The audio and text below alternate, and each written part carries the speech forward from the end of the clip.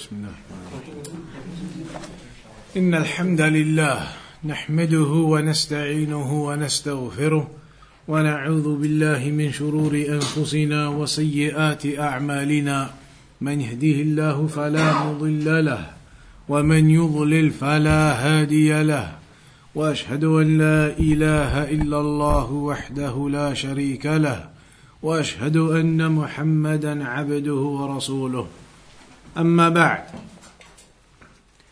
So in the last lesson we began looking at the Sunnah of Abū Dā'ūd, and we mentioned that his name was Abū Dā'ūd Sulaiman ibn al-Ash'ath ibn Ishaq ibn Bashir ibn Shaddad al-Azdi as-Sijistani, and that the name of his book, or before that he was born in the year 202 Hijri, born in the year 202 Hijri, and he died in the year 275 Hijri. Born in 202 and died in 275 Hijri. The name of his book, as we said, اشتهر بين العلماء بالسنن. It has become famous amongst the scholars, known as the Sunan of Abū Dā'ūd. And from that which is apparent, it is Abū Dā'ūd himself who named his book the Sunan. He himself entitled it as the Sunan. And we know that because he himself refers to his book as the Sunan in the letter that he wrote to the people of Mecca. He said, فَإِنَّكُمْ سَأَلْتُمْ أَنْ أَذْكُرَ لَكُمُ الْأَحَادِيثِ الَّتِي فِي كِتَابِ السُّنَنِ. That you asked that I should mention to you the ahadith which are in the book As-Sunan. So he himself referred to his book as the Sunan, Sunan Abū Dā'ūd, as we now say.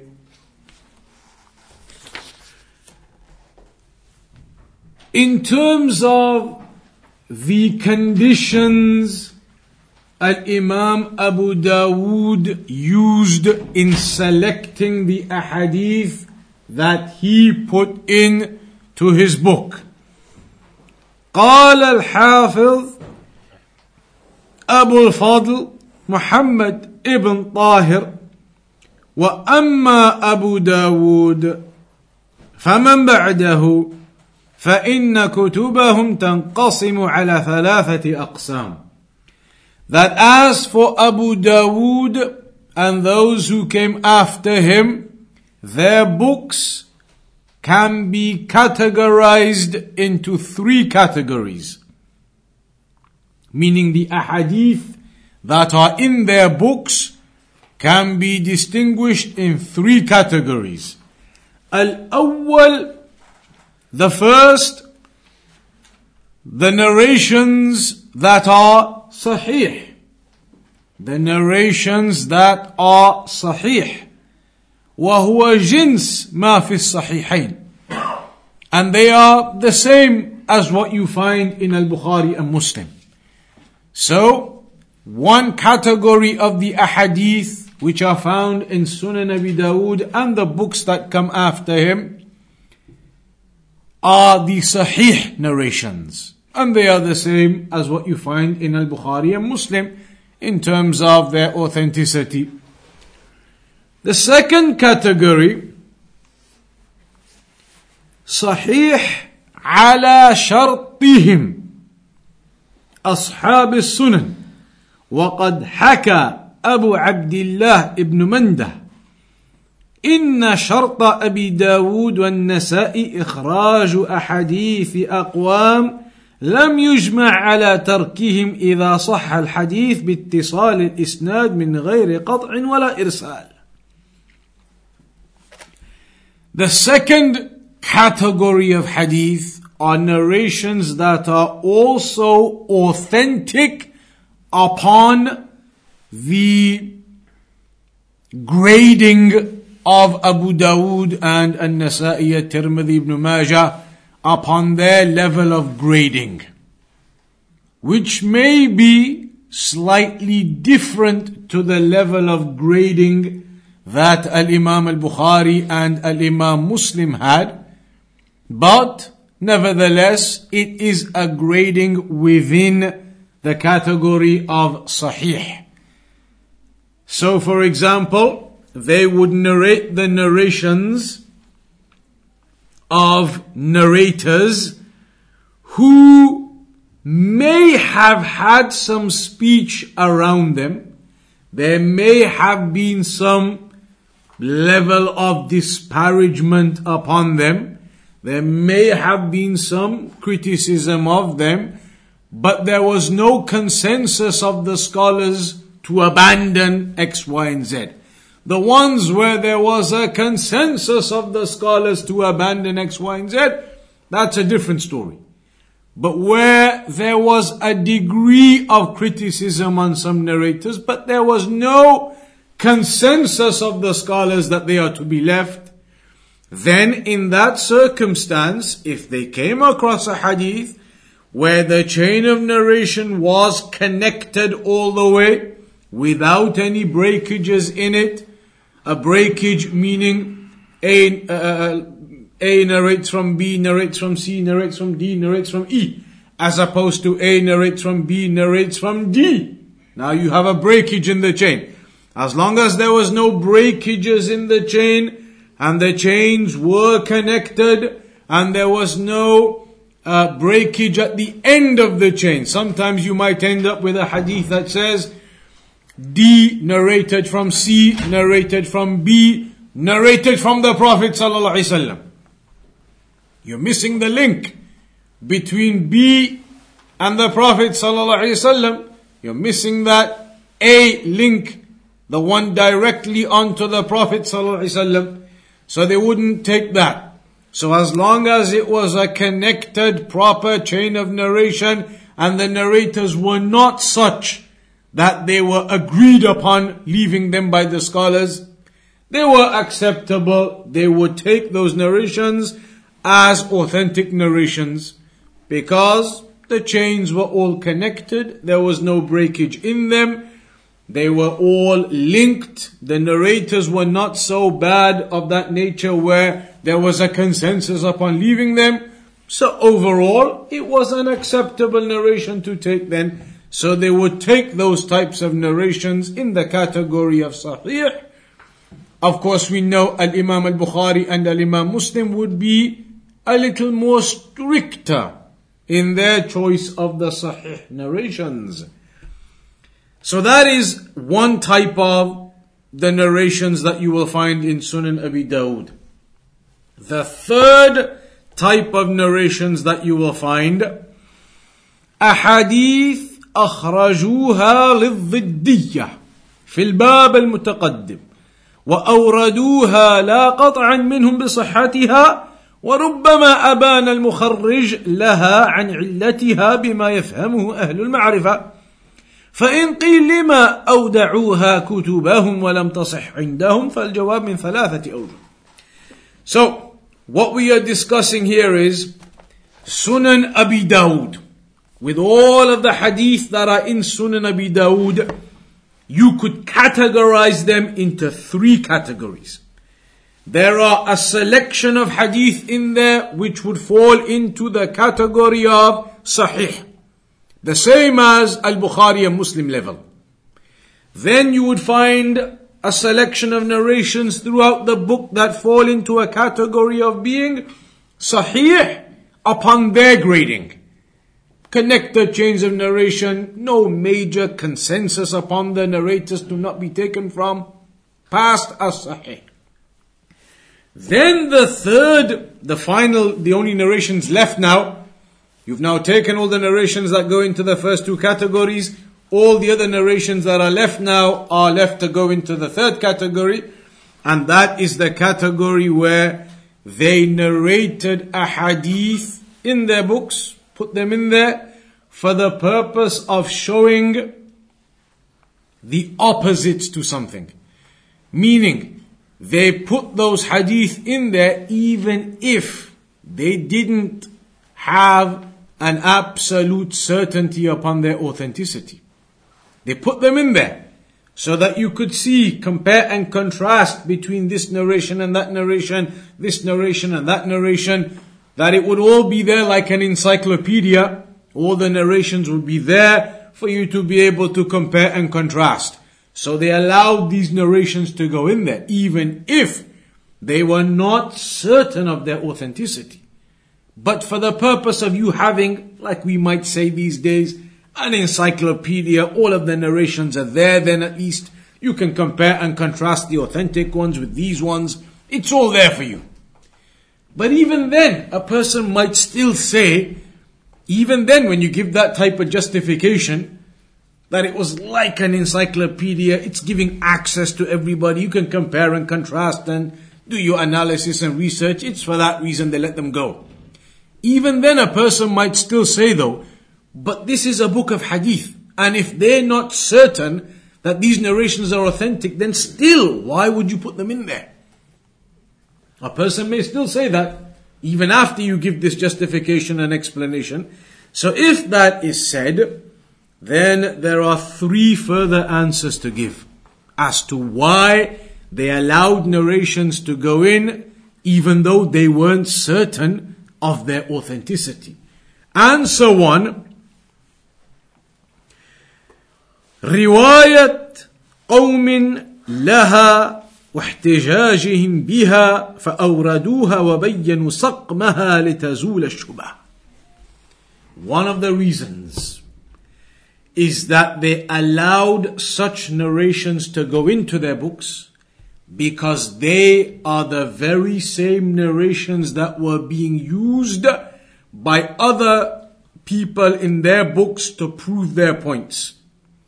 So they were putting those narrations in their books now, Sunnah Abū Dā'ūd, and highlighting the weakness of them. They were putting them in and highlighting that this narration has X problem with it, Y problem with it, Z problem with it. They were putting it there and highlighting the issues with it as well. Highlighting that there's an authenticity problem with this narration. So that you become aware that there is an authenticity problem with this particular narration. And it's a narration that many others are using in their books and using it as though it's sahih. And using it for their evidences and using it for their points. So, Sunnah Abū Dā'ūd in there, Abū Dā'ūd put them there. And highlighted that there's problems with this narration. So it was like a means of educating the reader about those narrations that have problems. Putting them there, highlighting the issues in order to educate the person about them. And that's a little bit like, at the other extreme end of that, where some scholars would write books full of just fabricated hadith. Why? Obviously not for you to follow that and believe in them, but as a resource for you to look into and become aware of what these fabricated ahadith are, so that if somebody mentions them to you, you know, I saw it in the book of the fabricated hadith. That's not a true hadith then. So that was a genuine encyclopedia style, all the fabricated narrations in that book, just fabricated ones. So you have that as a resource, you can go back to it, you can look at it, and you can determine these are all fabricated narrations. Somebody quotes something to you, you find it in there, then you know it's a fabricated narration. It's a resource book for you, a reference book for you. So that is similar to why they allowed it to happen as well. They would sometimes allow those narrations to pass, but then explain the authenticity issues on them, so that you would become educated regarding that affair. That is one. The reason being because those narrations were being used by others as authentic and being used by others as evidence and putting their points across with them. So in the Sunnah of Abū Dā'ūd, he put them in and clarified that there's actually issues with these narrations to educate the people on them. Secondly, the purpose of Sunnah Abū Dā'ūd was not the same purpose or objective as Al-Imam al-Bukhari or Al-Imam Muslim. Their objective was to purely put together a book with Sahih Hadith. That was their goal in their book. Is that the goal of Abū Dā'ūd? That isn't the purpose of Abū Dā'ūd. Abū Dā'ūd, Al-Imam Abū Dā'ūd, put together this book with different objectives in mind.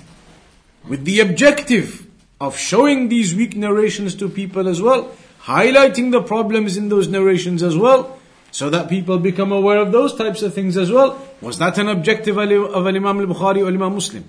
Not at all. So the objectives are different. A person shouldn't think that any book of hadith you pick up, then surely the author, the Imam who wrote this book of hadith, would only have put hadith in which he thought were authentic. Not necessarily. Sometimes they allowed some narrations to go in there, which others were using as proofs in order to clarify that there are issues with these narrations. So you become aware. So there are different reasons. So the second point you can make is, don't compare this to Al-Bukhari and Muslim, because the objectives of Al-Imam al-Bukhari and Al-Imam Muslim are different to the objective and the goal and the purpose of Al-Imam Muslim and the others from the Sunan. And thirdly, رأينا الفقهاء وسائر العلماء يوردون أدلة الخصم في كتبهم مع علمهم أن ذلك ليس بدليل فكان فعلهم هذا كفعل الفقهاء. And the third reason is that they were mentioning these narrations in order to educate the readers to the whole issue. So for example, you have a particular issue, some Islamic issue. They give you all the authentic narrations proving that the ruling in that issue is X, Y, and Z. But then they add on some of these other narrations that may not be at that level of authenticity, but they add them on there because these other narrations are being used by other people to prove an opposite point in that same issue. An opposite or different ruling in the same issue. So now you know why other people are not upon this same ruling, because they've got these other narrations that they are using. You've got those narrations now. It's a reference point for you to be able to see why these fiqh differences exist and what people are using as their evidences, because Abū Dā'ūd has put it there for you. Even though those narrations may not have necessarily passed authenticity levels, he's put them there so that at least you know that other people, when they have some different ruling or fiqh opinion, it's because of this hadith or that hadith. So now it's a reference for you to be able to see what are other people using as their evidences. And they may well be weak, and they will highlight that these narrations have problems in them, but at least you know what narrations they are using. And you know that there are some problems and what those problems are in those narrations. So you should think about that as a goal or an objective of making it like a reference book, as opposed to Al-Bukhari and Muslim, where it was about authenticity only. This is more like a reference, that it gives you the reference as to what evidences others are using to prove their points, what hadith they are using and utilizing. If they are weak, he'll highlight, and this narration does have problems in it. So that is some of the justification or explanation as to why they sometimes allowed narrations to go in there which they weren't even sure of the authenticity of. They may have even thought that there was some problem with it. But it was to allow you to be given a resource, a reference of the various ahadith and what exists and what's out there, and to be aware of those things. So the objective is different to Al-Bukhari and Muslim. You're comparing, in a way, as they say in the language, apples and pears. You can't say, well, this book isn't that good, it's got some weak narrations in it. It's because the objective of the author was different to the objective of Al-Imam al-Bukhari and Al-Imam Muslim. Then,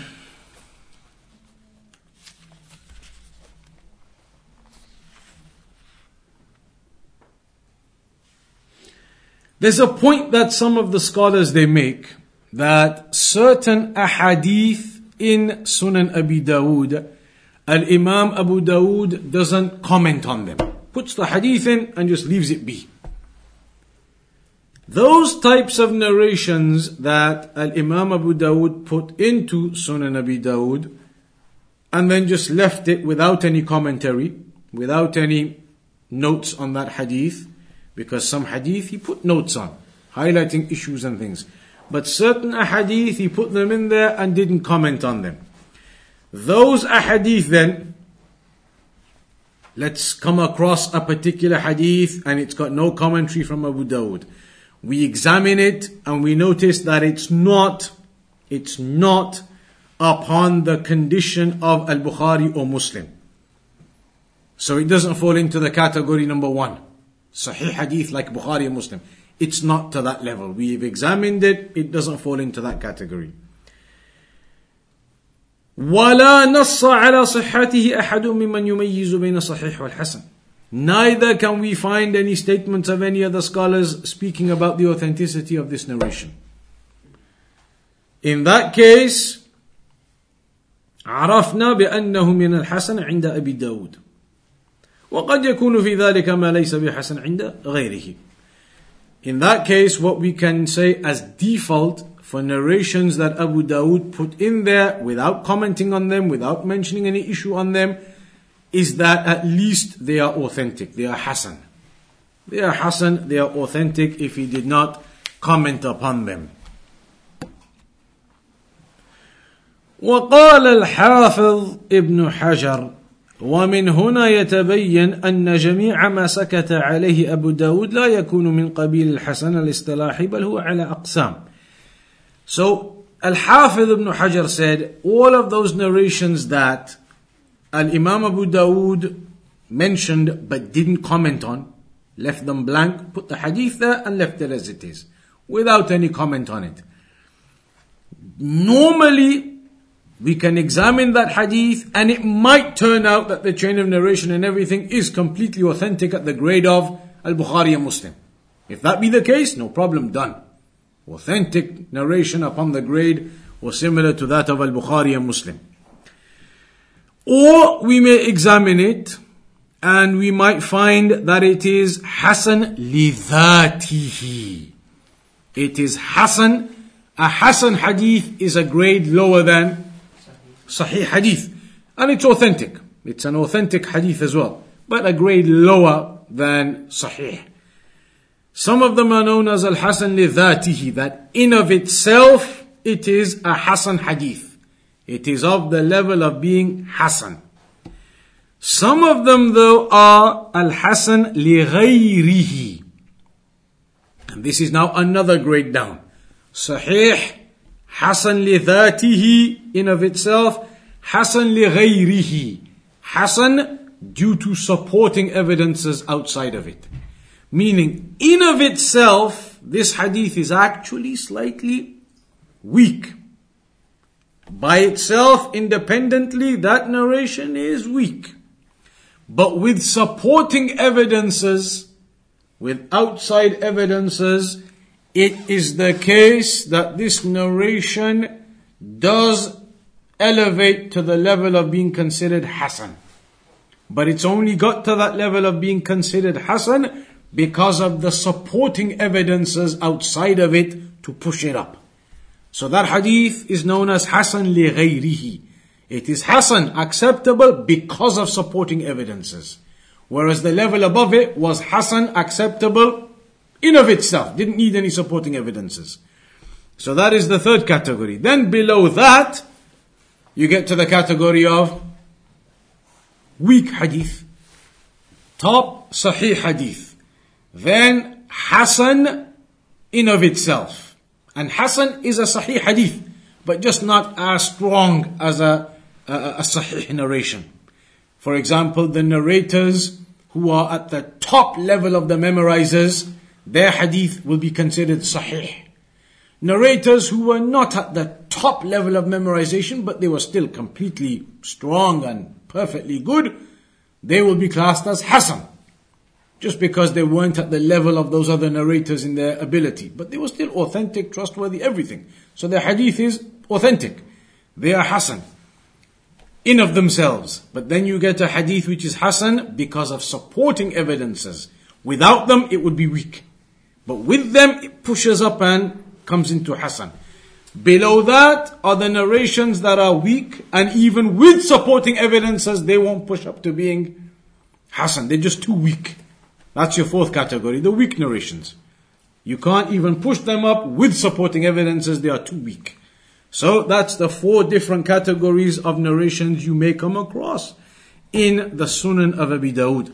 Some at the Sahih level, some at the Hasan level in of themselves, some of the Hasan level because of supporting evidences. And that's an authentic hadith and it can be taken. And then some at the level where they can't even be supported up to being Hasan, they remain as weak. And that's okay because we've just explained, maybe he put them there just so you can see what others are using for their evidences. So that you can see why others have some fiqh opinion. This is the weak hadith they are using. It's like a reference point. He made the book like that. وقال الحافظ النووي والحق أن ما وجدناه في سننه ما لم يبينه ولم ينص على صحته أو حسنه أحد ممن يعتمد فهو حسن وإن نص على ضعفه من يعتمد أو رأى العارف في سنده ما يقتضي الضعف ولا جابر له حكم بضعفه ولم يلتفت إلى السكوت بداود. So when Abu Dā'ūd doesn't comment on a hadith, and we don't find any other statements of the scholars regarding it, then unless he's mentioned it is weak itself, it can be considered as acceptable, or if there is somebody who notices some issue in those narrations, then it may well be weak. So the point is, when Abu Dā'ūd hasn't commented on a narration, you have to examine it to see where it's at. It may be of the Hasan level, and some of them may be of the weak level. So now, just coming to the end of this section on Abu Dā'ūd, what is the efforts that the scholars have put into Sunan Abi Dā'ūd? اعتنى العلماء بهذا الكتاب كما اعتنوا بغيره من الكتب الستة وغيرها إلا أننا نجد أن عنايتهم به فاقت غيره من السنن. So the books of the Sunan, Sunan Abi Dā'ūd, Sunan Al-Tirmidhi, Ibn Majah, Nasa'i, the scholars obviously put a lot of effort into those books too, explaining them, summarizing them, doing various works on them. But what we notice is Sunan Abi Dā'ūd has more efforts of the scholars going into it than the other books of the Sunan. Sunan Abi Dā'ūd has more efforts going into it than the other books of the Sunan. فجاء بعد مرتبة الصحيحين في العناية خاصة عند المشتغلين بالفقه لما حواه هذا الكتاب من السنن والأحاديث الصحيحة والحسنة واختصروه وعلقوا عليه كما ترجموا لرجاله ضمن رجال الكتب الستة. So, after Al-Bukhari and Muslim, which had huge efforts go into them, multiple books written about them, explanations, all types of things. After them, then it was Sunan Abi Dā'ūd that got the main share of the efforts. And scholars, they gave a lot of focus on Sunan Abi Dā'ūd because of how comprehensive it was. How many ahadith that are in there about all of the different issues of fiqh. So many of the scholars gave a lot of importance to this book and did a lot of work on this book in summarizing it, in putting annotations onto it, explaining it, doing the biographies of the narrators within it, along with the other books. قال الخطيب البغدادي وكان أبو داود سكن البصرة وقدم بغداد غير مرة. That Abu Dā'ūd used to live in Basra and that he came to Baghdad on multiple occasions. وروى كتابه المصنف في السنن بها ونقله عنه أهلها ويقال إنه صنفه قديما وعرضه على أحمد بن حنبل فاستجاده واستحسنه. ثم ذكر عن أبي بكر بن داسة أنه قال كتبت عن رسول الله 500,000 حديث انتخبت منها ما ضمنته هذا الكتاب يعني السنن جمعت فيه 4,800 حديث ذكرت الصحيح وما يشبهه ويقاربه. It's mentioned that Abu Dā'ūd used to live in Basra, but he used to come to Baghdad on multiple occasions, and that he would narrate his book. He would read out his book to the students, those ahadith that he put there into the Sunan, he would read that out to the students and narrate it to the students. And it's even mentioned that he actually even presented his book Sunan to one of his shaykhs, Al-Imam Ahmad ibn Hanbal. He presented the book Sunan of Abū Dā'ūd. Abū Dā'ūd took that book to Al-Imam Ahmad, and Al-Imam Ahmad praised it and spoke well of it and thought good of it.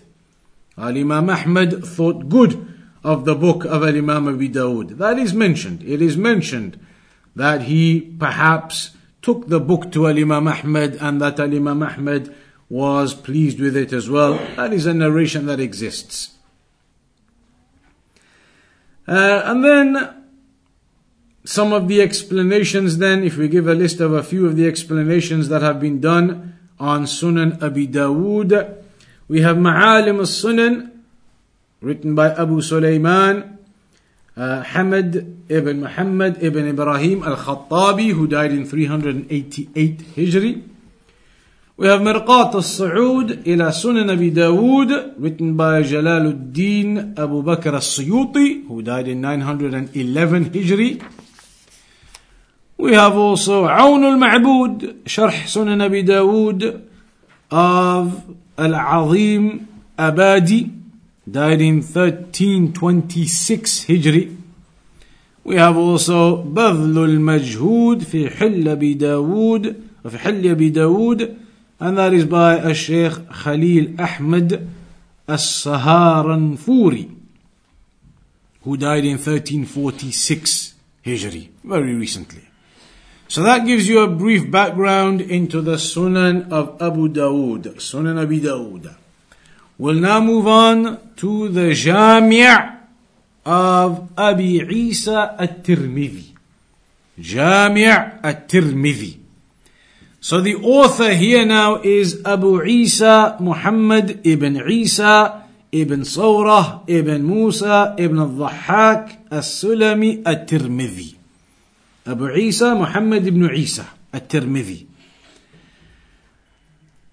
Al-Dhahabi, Al-Imam Al-Dhahabi, who wrote the biographies of the famous scholars, he said in the biography of Al-Imam Al-Tirmidhi, الصواب أنه أضر في كبره بعد رحلته وكتابته العلم. That what is true is that he was harmed in his older age, and he had some problem in his older age after his journeying and his writing of knowledge. But we'll mention that later. He was born in 209 Hijri, and died in 279 Hijri. Died in 279 Hijri. So what is the name of the book? اشتهر جامع الترمذي بالنسبة إلى مؤلفه. It is famously known as the Jami'. Jami' meaning the book that is comprehensive and it collects everything in. Jami' of At-Tirmidhi, famously known as Jami' At-Tirmidhi.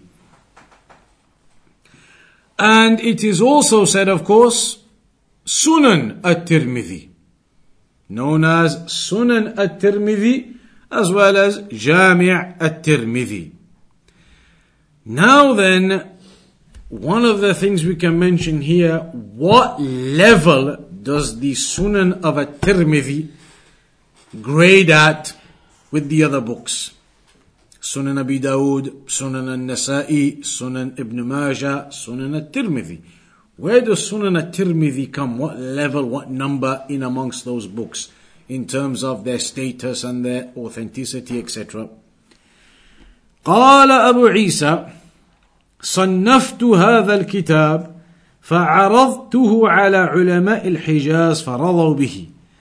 Abu Isa At-Tirmidhi says that I wrote this book and I presented it to the scholars of Hijaz, in the current day Saudi Arabia region, and they were pleased with it.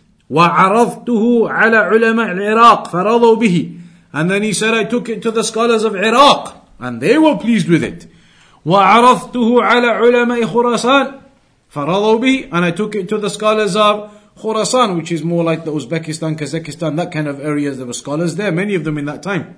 He said, I took it to them. They were all pleased with it. وَمَنْ كَانَ فِي بَيْتِهِ هَذَا الْكِتَابِ فَكَأَنَّمَا فِي بَيْتِهِ نَبِيٌّ يَتَكَلَّمُ. And he said, whoever has this book in his house, then it's as though he has the Prophet speaking to him in his house. A hadith, Sunnah.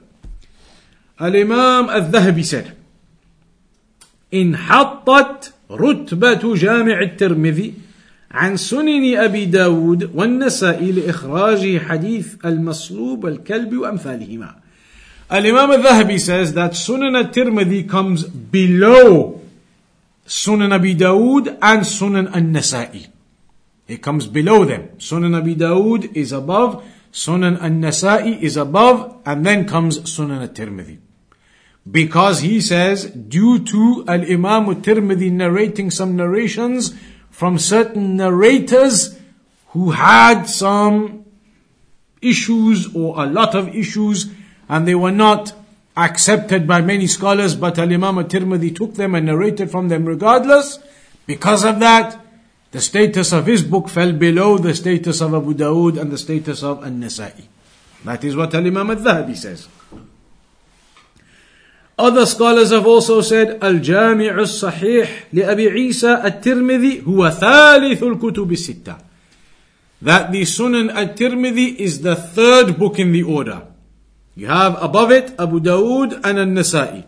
Then At-Tirmidhi comes there. This is what many scholars have said. Some of them said, وَيُفْهَمُ مِنْ رَمْزِ تَهْذِيبِ الْكَمَالِ وَتَهْذِيبِ التَّهْذِيبِ وَالتَّقْرِيبِ وَتَذْكِرَةُ الْحِفَاظِ أن رتبة جامع الترمذي بعد سنن أبي داود وقبل النسائي. Some of them said though, based upon some of the other books and their symbolization and how they put the order of things, it would appear that some scholars held the opinion that Abu Dawud is above, but then Tirmidhi and then An-Nasa'i. So some of them put it down as the second of the four, whereas many of the others put it down as the third of the four. And that appears to be what is generally accepted, that it is the third of the four. That Abu Dawud is higher up and An-Nasa'i is higher level. Their books, Sunan Abi Dawud and Sunan An-Nasa'i, are higher level than Sunan At-Tirmidhi. How is Sunan At-Tirmidhi actually organized as a book? How is it put together? رتب أبو عيسى الترمذي كتابه على الأبواب على طريقة الجوامع الشاملة للأحكام وغيرها، وكل باب من أبواب الترمذي يحمل عنوان المسألة أو الحكم الذي روى الترمذي الحديث من أجله. So Al-Imam Al-Tirmidhi organized the book upon chapters comprehensively with all of the rulings in there, and every chapter had a title in relation to the issue or the ruling that was going to be discussed in that chapter. The particular issue or the particular ruling, he would put that down as the chapter heading, and then those narrations relevant to that would be mentioned within that chapter. وَيُورِدُ فِي الْبَابِ حَدِيثًا وَأَكْثَرًا. And in each chapter he would mention sometimes one narration, sometimes more than one narration. ثُمَّ يَتْبَعُ ذَلِكَ بِآرَاءِ الْفُقَهَاءِ فِي الْمَسْأَلَةِ. And then after those narrations, he would add on some of the opinions of the scholars on that particular issue. وَعَمَلِهِمْ بِذَلِكَ الْحَدِيثِ تَصْحِيحًا وَتَحْسِينًا وَتَضْعِيفًا. And he would also generally mention the status of the hadith. Is it strong? Is it weak? Is it hasan? He would mention what the scholars have said regarding the status of the hadith. وَيَتَكَلَّمُ عَلَى دَرَجَةِ الْإِسْنَادِ وَرِجَالِهِ وَمَا اشْتَمَلَ عَلَيْهِ مِنَ الْعِلَلِ. He would also speak about the chain of narration and the narrators in there, and if there were any hidden problems in that chain of narration. He may well mention the different chains of narration going to the same hadith as well. And if there were other narrations that he didn't put into the chapter but were relevant to that chapter, he would indicate them. He would indicate those other narrations that exist too. Al-Imam Al-Tirmidhi, what was his grading? Who would he take the narrations from? What was his level of strength and how he worked it out? تقدم الكلام على طرف من ذلك في الكلام على شرط البخاري وعند الكلام على شرط أبي داود، ونضيف هنا قول بالفضل ابن الطاهر. وأما أبو عيسى الترمذي رحمه الله تعالى فكتابه على 4 أقسام. Where we talked about Sunan Abi Dawud, all of the hadith in there would fall into one of 3 categories basically. The book of Imam Tirmidhi, all of the hadith in it fall into one of 4 categories basically. The first of them, again, absolutely sahih narrations. It has within it absolutely sahih narrations, which are at the grade of Bukhari and Muslim. Second category, sahih narrations at the grade of the Sunan books. The grading of Abū Dā'ūd, Al-Tirmidhi and Nasa'i ibn Majah was slightly less in strength than the grading of Al-Bukhari and Muslim, but it was still sahih. So the second level of the narrations are the ones that are sahih upon their grading.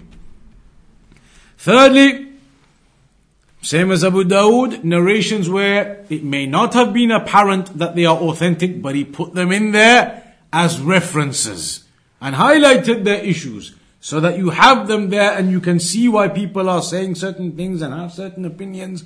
The narrations are there. He put them in as references. And they may not all be authentic. And fourthly, قسم رابع أبان هو عنه فقال ما أخرجت في كتابي إلا حديثا قد عمل به بعض الفقهاء وهذا شرط واسع. His fourth category of narrations are narrations where he put them in if they were narrations simply being used by some people anywhere.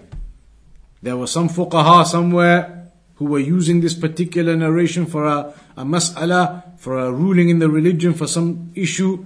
He would put it in there, and that could be who knows what level of authenticity or lack of authenticity that may be. But just because it's a narration that some fuqaha somewhere use for their fiqh, for their ruling, he put it in there.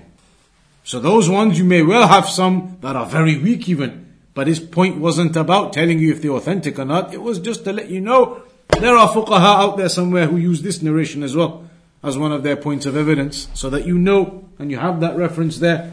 So that was the fourth type of category, and obviously that is a very expansive. That could be any narration from anywhere. So, finally then the section here, how have the scholars put effort into Sunan At-Tirmidhi or Jami' At-Tirmidhi? Again, there are explanations that have been done, explanations that have been written by the scholars on the Jami' of At-Tirmidhi. وَمِنْ أَهَمِّ شُرُوحِهِ, from the most important of the explanations that have been done on Sunan At-Tirmidhi or Jami' At-Tirmidhi, one is known as عارضة الأحوذي of Abu Bakr ibn al-Arabi al-Maliki.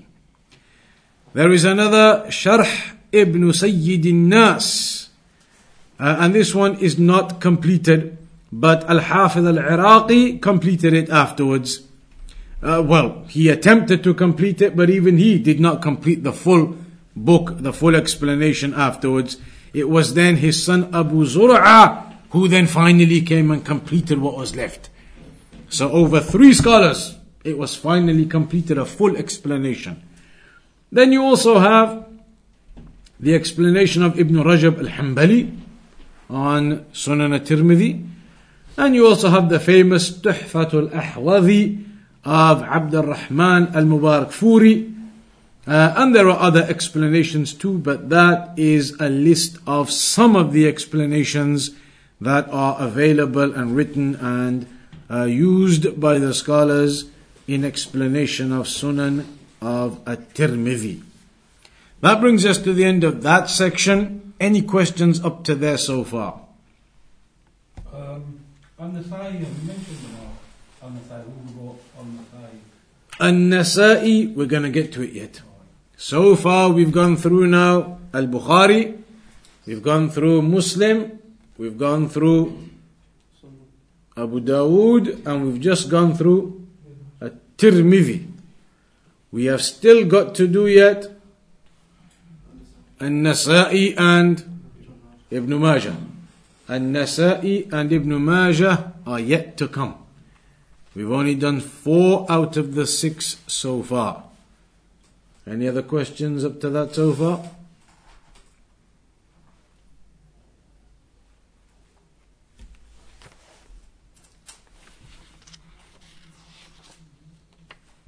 In that case, we'll briefly move on to the next one too. And that is the Sunan of An-Nasa'i. The Sunan of An-Nasa'i. Written by Abu Abdurrahman Ahmad ibn Shu'aib. Ahmad ibn Shu'aib ibn Ali An-Nasa'i. Born in the year 215 Hijri and died in the year 303 هجري. قال الذهبي هو الحافظ شيخ الإسلام ناقد الحديث صاحب السنن. What is the name of this book then? The book of An-Nasa'i. We know it of course as Sunan An-Nasa'i. But what we have to take note of here, ألف الحافظ النسائي كتاب السنن الكبرى. فلما عاد من رحلته إلى مصر مر بفلسطين فنزل الرملة فسأله أميرها أكل ما في سننه صحيح؟ فقال لا، فقال جرد الصحيح منه، فاختصره مقتصرا على ما يراه صحيحا وسماه المجتبى أو المجتنى، ويعرف أيضا بالسنن الصغرى. So it was known as As-Sunan Al-Kubra, the big Sunan.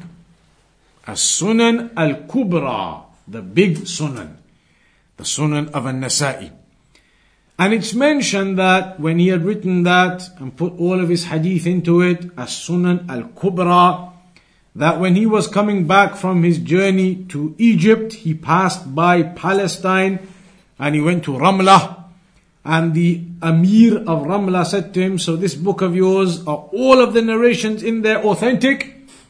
We've already said, the Sunan books, the authors, their objective wasn't to make it purely just authentic narrations. Their objectives were different, about fiqh and references.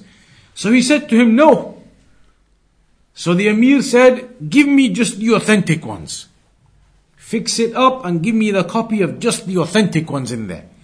So then it's mentioned that Al-Imam An-Nasa'i did that. Summarized the full Sunan of An-Nasa'i into a smaller summarized version with the ones which he believed were the authentic ones only.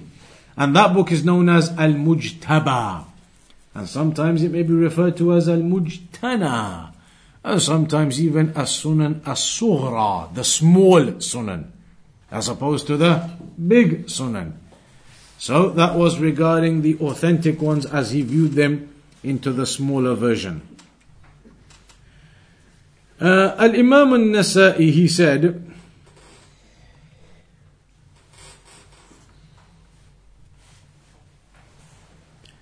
لما عزمت على جمع السنن استخرت الله في الرواية عن شيوخ كان في القلب منهم بعض الشيء.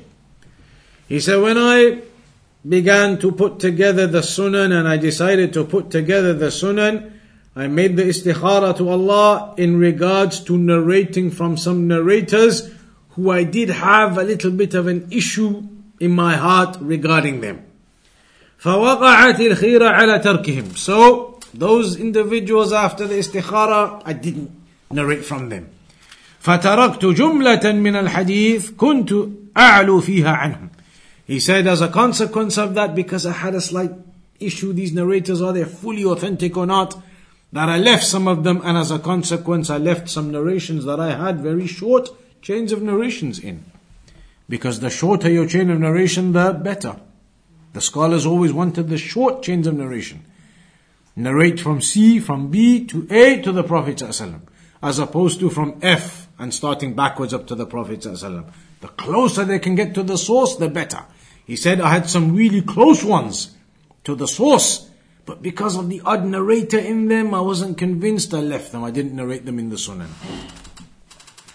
وقال أبو الحسن المعافري, إذا نظرت إلى ما يخرجه أهل الحديث فما خرجه النسائي أقرب إلى الصحة مما خرجه غيره. If you look at what the people of hadith narrate in their books of hadith, you will notice that what Al-Imam An-Nasa'i narrates is stronger and closer to authenticity. It's mentioned about Al-Imam An-Nasa'i that he was very strict in terms of the narrators that he picked and the authenticity of them. He was very strict, more than many of the others.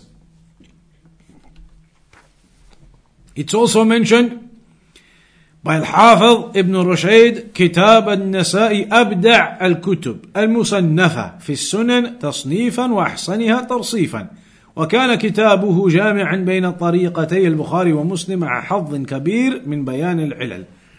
That the book of Al-Imam An-Nasa'i, it's like a balance between, or it's on a pathway between the ways of Al-Bukhari and Muslim. And he mentions a lot of issues in the narrations where they exist as well. And that was something that was needed at that time, and the scholars, they used to view that as something very valuable. If a scholar writes down the issues in the chains of narrations and highlights any hidden problems in the chains of narration, they wanted those types of details. That was something very important to know the authenticity of narrations. Also, generally speaking, from the books of the Sunnah, An-Nasa'i, Tirmidhi, Ibn Majah and Abū Dā'ūd, like we said, their objectives were different, and as a consequence, some hadith got in there that were not authentic. But the Sunan of An-Nasa'i has the least of them. From those four, the least number of weak narrations are in An-Nasa'i. Abū Dā'ūd, Tirmidhi and Ibn Majah have more weak narrations in them than An-Nasa'i. Nasa'i was known to be very strict. And so the narrators that he narrated from, they would be much better ones. Sometimes Abū Dā'ūd and Ibn Majah, Tirmidhi would allow some narrators to go in that An-Nasa'i wouldn't. وعلى الجملة فكتاب النسائي أقل الكتب الستة بعد صحيحين حديثا ضعيفا ورجلا مجروحا، ويقاربه كتاب أبي داود الترمذي، ويقابله من الطرف الآخر كتاب ابن ماجه، فإنه تفرد فيه بإخراج حديث عن رجال متهمين بالكذب. Sunan An-Nasa'i then, with the least number of weak narrations. Then getting close to it are the Sunan of Abū Dā'ūd and An-Nasa'i, and the one with the most weakest narrations in it is Sunan Ibn Majah. At-Tirmidhi, An-Nasa'i, At-Tirmidhi and Abū Dā'ūd were getting close to the level of An-Nasa'i, but Nasa'i had less weak narrations. But then at the bottom of them all was Sunan Ibn Majah.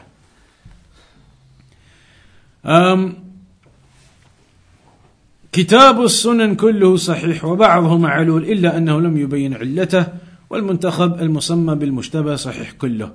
So like we said, Al-Imam An-Nasa'i has two versions. One which is the big version with everything in it, and there may be some weak narrations in there. Then there was the summarized version which he attempted to only put the authentic narrations into. In terms of how much effort the scholars put into the Sunan, similarly, just like the other books, the scholars put in a lot of explanations and effort into the Sunan as well.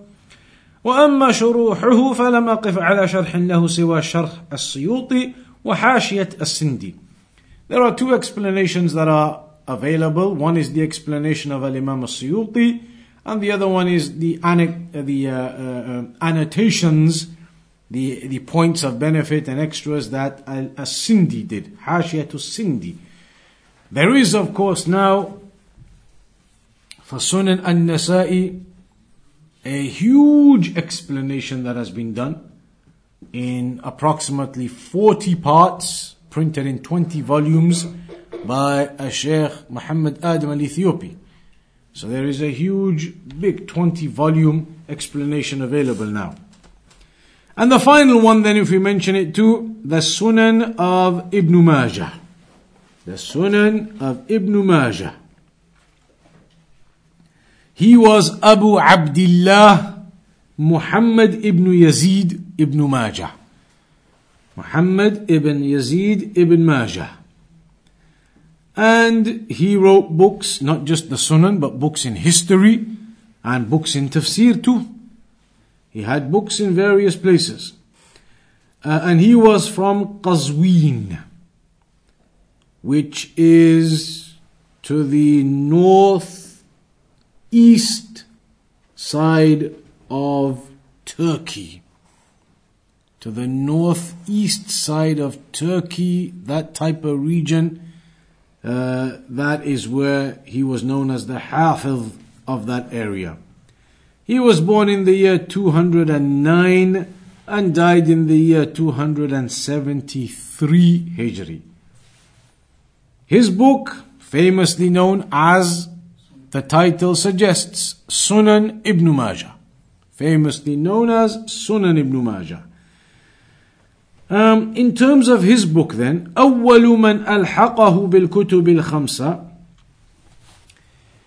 We have Al-Bukhari, we have Muslim, we have Sunan Abū Dā'ūd, we have Sunan An-Nasa'i, we have Sunan Al-Tirmidhi. Those 5 are there. This now comes in as the 6th one. But not always. It's not always been like that. There were scholars in the past who used to have other books in the list as the 6th one. When we talk about the 6 famous books, it wasn't always Ibn Majah as the 6th one. There are scholars who had the opinion, actually not Ibn Majah, it should be a different book as the 6th out of the 6. So, what were those? Some scholars, they used to consider that the Muwatta of Al-Imam Malik should be considered as the 6th book. And there were some scholars who had that opinion, that it should be the Muwatta of Al-Imam Malik. وقد رتب ابن ماجه كتابه على الأبواب مشتملا على السنن والأحكام كباقي الكتب الستة. The organization of Sunan Ibn Majah is the same as the others on the chapters of fiqh. وأخرج فيها الحديث صحيح والحسن والضعيف. Same as the other objectives in the Sunan, the authentic ones, the Hasan ones, and some weak ones are in there too. وفيه بعض المناكير والموضوعات. But like we said, most of the weaknesses are in Ibn Majah compared to others. There are even some fabricated narrations to be found within Ibn Majah. لكنها قليلة, but they are very limited. Not many, just a few here and there. لكنها قليلة من أجل هذا انحطت رتبته عن الكتب الخمسة. So because of these narrations that are into the level of fabricated or really weak, there are some of those in Ibn Majah. As a consequence, his book comes at the 6th level, below the other 3 or 5 altogether, below them. Muhammad Fuad Abdul Baqi, he mentioned وقعت جملة أحاديث السنن Ibn Majah, that the number of ahadith in Ibn Majah is 4,341. 4,341. 3,002 of them حديثا أخرجها أصحاب الكتب الخمسة كلهم أو بعضهم. 3,002 out of the 4,341. So just a little short of 3/4 were ahadith that overlap. They are in the other books of Sunan as well. 3,200 of them, you'll find them in somewhere, An-Nasa'i, Abū Dā'ūd, Al-Tirmidhi, maybe not all 3 of them, but somewhere they'll be there. 3,002 out of the 4,341 are in the other books as well somewhere. But that means 1,339 are exclusively only in Ibn Majah. From these extras that are exclusive to Ibn Majah, 428 of them are authentic, 199 of them are Hasan, and that leaves 613 as weak, and 99 at the real bottom level of weakness, of extreme weakness. 613 as weak, and those types you might even find in the other books too, of that level. But then this level of the 99 of extreme weakness in their chains, etc., that is something you find in the Sunan of Ibn Majah, and that is the reason why it's considered at the lowest level from the 6 books. The same as the other books in terms of the explanations. There are explanations upon it. There is the Sharh of Al-Mughlata'i, Al-Hafiz Mughlata'i. There is also the Ta'liqat of Al-Suyuti, the Hashiyah of Al-Sindi again. So there are works that have been done as well on Sunan ibn Majah in explaining it and putting effort into that book also. That brings us to the end of those 6 books. A brief overview about them, what they're about. You've understood the different objectives between them and the types of narrations in them. So that is what we'll conclude today then. Insha'Allah ta'ala, we'll carry on the next session with the next section. And in the next section and the next chapter, there are a few other books that are famous and they are known. So we'll briefly go over some of those other books, like the books of Ibn Khuzaymah and Ibn Hibban, etc. We'll do a few of those books, and then we'll just mention some of the books where the scholars put together, fabricated a hadith as reference books as well. There's a few other little books and things that we'll come across yet in the next few sessions, inshaAllah. So we'll round up on that tonight then. وصلى الله على نبينا محمد وعلى آله وصحبه أجمعين.